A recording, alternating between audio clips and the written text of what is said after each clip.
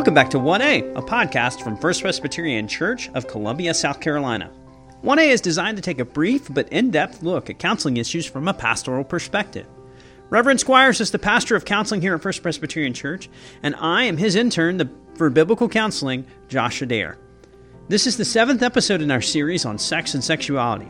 Today we begin to discuss issues in fighting the battle of sexual temptation as a single person.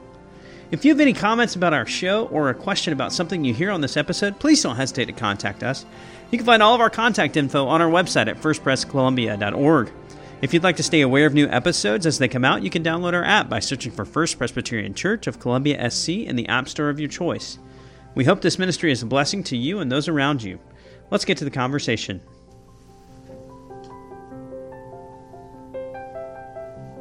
Welcome back to 1A, our counseling podcast. I am one of your hosts, Josh Squires, and joining me, as always, is our other host, Josh Adair. Josh, thanks for being with me. Thank you so much, Josh. Again, it's a joy to be back. Okay, so we have been talking about sex and sexuality in this particular series. Yes, we have, and we've been talking about it a whole lot. We've given an overview of what is our culture's view of sexuality. We have talked about how does Scripture speak to our poor views of sexuality, what's good about it, what's bad about it. We've even, I think our last episode, we spent discussing what in particular, especially as we started to narrow our focus, what in particular from the life of our Lord Jesus actually informs how we battle against sexuality. Yeah.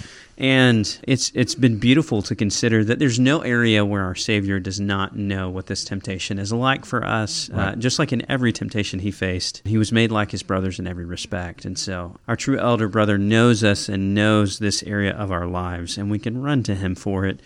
But in this episode today, Josh, we wanted to begin to actually discuss, based upon season of life and different station in life, what does it actually look like to fight the battle of sexual temptation in a biblically faithful way? Right. And so we were talking before this, we said we wanted to actually talk about the stages of singleness, then marriage, and then we wanted to discuss what does it look like even celibate or beyond even those stages of single, married, and celibate. And so let's begin by talking in this particularly about the singleness piece. Yeah. So singleness is, of course, probably the most tricky phase of life to do sexuality well, because you don't have a particular righteous outlet for your sexuality. The Bible really shows us that the only object of our sexuality is the person to whom we are covenantally committed. And so when you're single, you don't have in reality who that covenant partner is going to be. On top of that, by our fallen biology, especially men, but men and women, as they hit adolescence and go into young adulthood and whatever, their biology is fighting them to be more and more sexually tempted. When you get older, it's not as if sexual temptation goes away. It just doesn't happen quite as often and with the intensity that it does, especially when you're in that 13 to 25, 13 to 30 sort of window, in which, obviously anyone from the ages of 13 usually to 20, 21, something like that, are single. So those are intense years to battle the battle of having sexual integrity while being single. And plus, even culturally right now, when you think about the institution of entering into marriage, like those realities of when that is socially becoming more of an option is even later towards the end of that age frame that you just presented. People are getting married later and later these days. That's right. Now, to be fair, in Diarmaid McCullough's book on the Reformation, called appropriately The Reformation, A History, at the end of that, there's an appendix on the family life of the Reformation, and men didn't get married until they were between 26 and 28 at the time of the Reformation. So oftentimes people think, hey, people used to get married sometime between 19 and 21, and we just keep pushing it back further and further and further and further, and we're getting to this place unknown to history. That's not true. Yeah. We've been here before. Nothing new under the sun. Nothing new under the sun. That's right. It does make it more difficult to do sex and sexuality well when you're single all the way up until your mid to late 20s, though. Yeah. So a good question would be to begin with is, what does it look like? What are the factors in the battle that we need to take into consideration in a discussion of how we live a sexually faithful life, as we've been building a framework, if you will, of being faithful sexual stewards of both ourselves and our own sexuality and those of the people around us. The people around us. What does it look like to do that, and what are some factors first that we need to consider in the battle for being sexually faithful stewards in this season?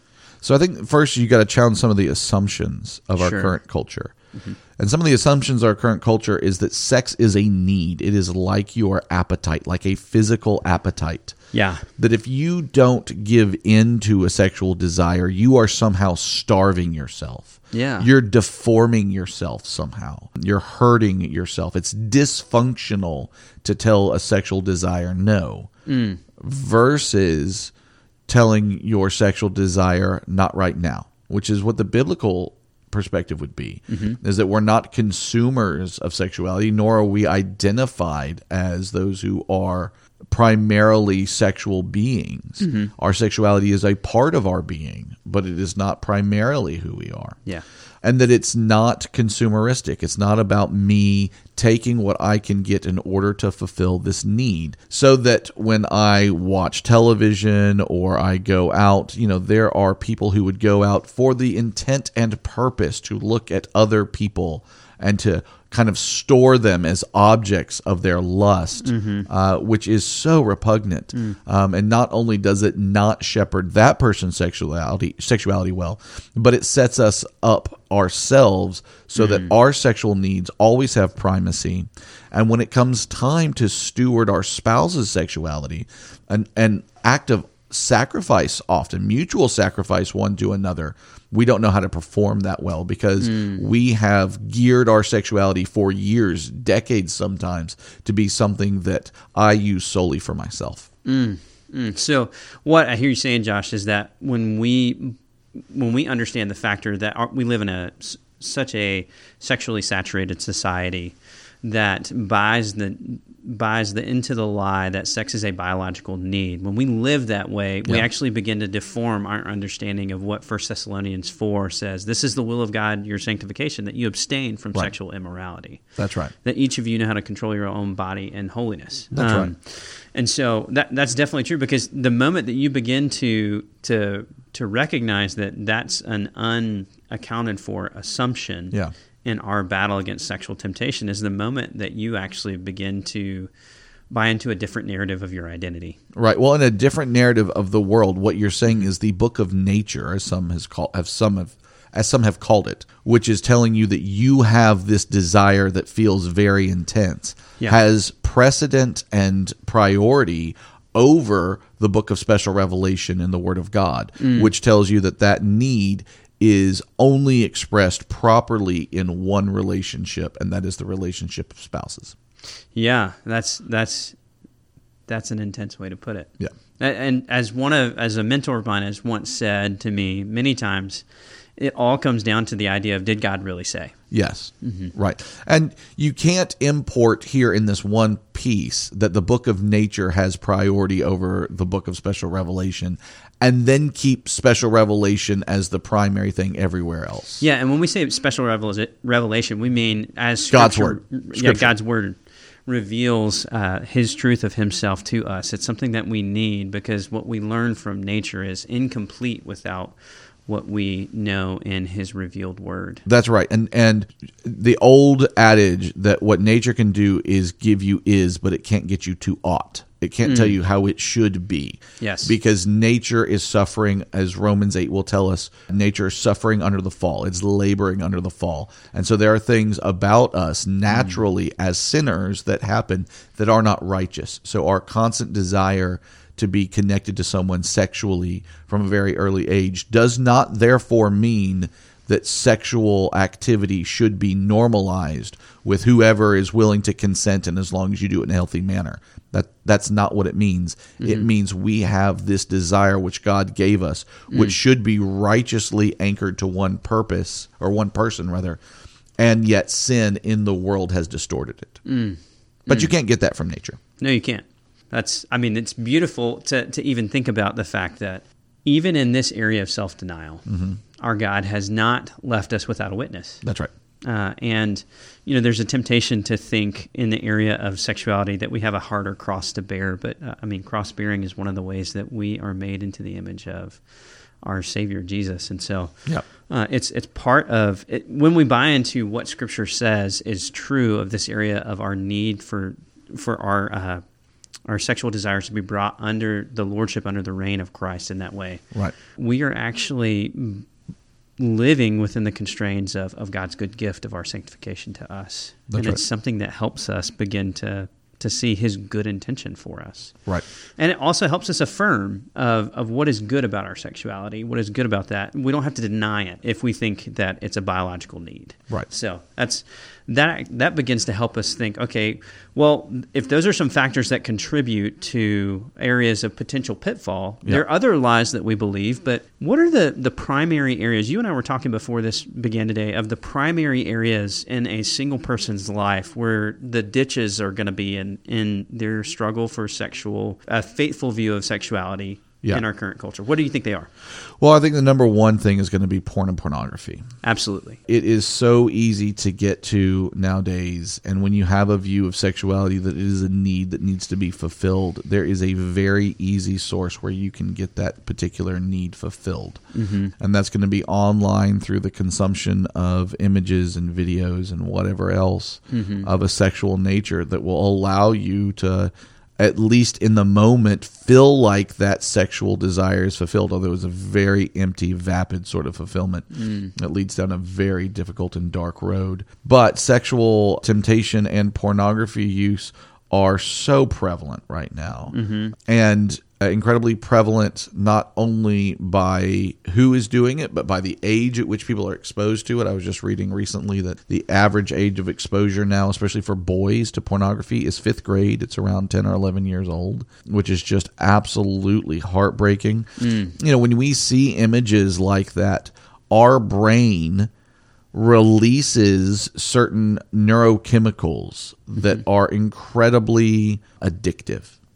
And it is supposed to be that way so that it draws you to that one righteous person, which is your spouse. And that when you guys engage in that really intimate activity, man, there's a strong biological desire, a magnetism that comes together that brings you together.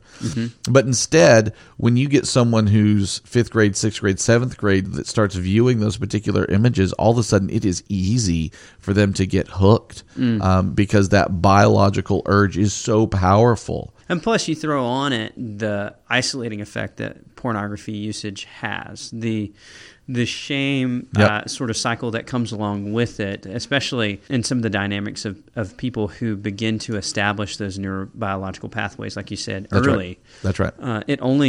It only further isolates, only further breeds shame, loneliness, and then even further reinforces the pattern of actually looking at those forms of media for the purpose of satisfaction. And it also only escalates. I was doing a little research because we knew we were going to talk about pornography today, and I read one article the other day that said it's so prevalent in one sense that every second there's at least 28,000 internet users who are actually looking at pornography. Every second, 372 who are actually 28,000 that are actually viewing it. Then every second, 370 internet users are typing adult search terms into search engines. Every 39 minutes, a new pornographic video is being created in the U.S. Wow, it's our number one export. Yeah, and it's surreal. I mean, and it's not just something that's tied to men versus women. In our culture, we might think men have the higher sex drive, but we've talked on this podcast before about how it's not as uncommon as people might perceive that women also have a higher drive for sexual intimacy than the man in their relationship. And so that's right. Well, two things there. One, it is not necessarily common, but it's not rare for the woman to have a higher libido, a higher drive for sex and sexuality than the men. And, some man will be like, ooh, that sounds awesome. I wish. No, it's not. It's usually not awesome. Absolutely. It's actually a very shameful place. Women feel like there's something wrong with them. They shouldn't, but often do. If their sex drive is higher than their husband's, that there's something wrong with them, that their husband would like them or want them more. And it's just true that usually one of the two tends to be the higher libido, higher initiator. Secondly, that when people stop and research pornography usage, again, there's a stat pack available by Covenant Eyes. Super helpful, gives you some sense of like who's using pornography and the trends that are going on currently. Mm-hmm. When I downloaded the stat pack a couple of years ago just to look and see what was going on, the number of or percentage of men and women looking at pornography between the ages of 18 and 25 that have viewed pornography at least once a month, the percent difference between men and women was only 3%. It was 85% for women and 88% for men. Yeah. So it's not like what it used to be even a half generation ago, where men would have been 4, 5, 6 times higher from a pornography usage perspective versus women. Now you have women who are virtually the same. A 3% difference is virtually a non-existence as far as difference is concerned. So virtually the same amount of pornography usage between men and women. Now, what's driving men and women's pornography usage can be very different. And what is considered pornography can be very different, where men tend to be visual. Women can be both visual, but oftentimes their pornography usage is things like using romance novels and other more narrative type of pornography. Sure. So it's not always a one-for-one. Also, women tend to start using pornography oftentimes after they get married and not before. Now, that's very surprising, especially to men. Men are like, well, why would you do that? Why would you start using pornography after you have access to real sex itself? And it's primarily for 2 reasons. One, because their husbands have so trained their sexuality over years of pornography usage that they can only become aroused through very certain behaviors. And so they're now trying to go catch up and find out what it is that their husbands get aroused by, so that they can perform those same things. And they're going to have to go and watch pornography in order to figure this out. And they find themselves hooked to that pornography, which is terrible and just should make our men just break their hearts, right? If in their own sin, they then cause others to sin as well. And then secondly, because men aren't really talking about how to be good sexual shepherds, how to steward their wives' sexuality well, and they're not getting good sexual training. Oftentimes for women, the sex act inside of marriage can be non-fulfilling, and therefore they turn to pornography in order to have a fulfilling sexual experience. A very vapid one, just like pornography usage for men when they're single, but one that at least feels in the moment like it is fulfilling. So men and women both use pornography. They use it oftentimes for very different reasons, but it is the number one thing that happens, especially for singles, and a place where they need to battle. Yeah, and I thought it'd be helpful, Josh, just to touch briefly on the idea of why is this something that's so tempting, especially in our cultural context right now. I mean, I even, you and I were talking recently. You and I both have commented on the idea of it seems like there's an uptick in it right now. Yeah. And even one of the resources that you just mentioned, Covenant Eyes, released an article during the period of the pandemic, said that one gigantic adult website actually reported a 22% increase in pornographic or pornography usage during this season as well. And so would be interested to know what framework you can bring of just the reality of why is this something that is so tempting? Yeah. Well, and I think that probably early in the pandemic when we were more locked down, especially our singles were struggling because they couldn't be in person with people. There was no contact. And we're still in that place where touch is not okay if they're not already in your bubble or whatever. Sure. And so a lot of people are struggling to feel connected to one another. And what pornography does, one, it fights boredom. And people were very bored at the very beginning of the pandemic as all work got kind of pushed home and people were unsure exactly what to do and how to work and all of that. People were trying to figure it out. There's a lot of boredom. And then secondly, it's a way to feel temporarily connected. One of the things that you get when you watch pornography post your sexual experience is you get this rush of hormones, one of which is what they call the cuddle hormone.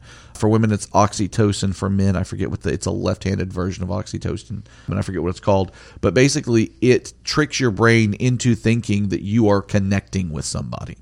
And so engaging in this particular pattern of behavior, it helps you for a moment. It's only about 5 or 10 minutes.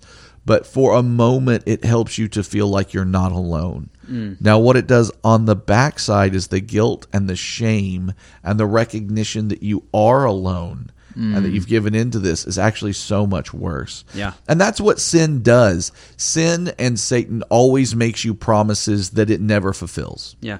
And, one of the things, it's interesting that you bring up the idea of like how it physiologically makes you feel not alone. I've heard many men actually talk about the idea of like feeling wanted through the idea of fantasy. So it's so fascinating that it does that. But again, we go back to the idea of what is this? Where's this operating in terms of the book of nature versus what special revelation has told us?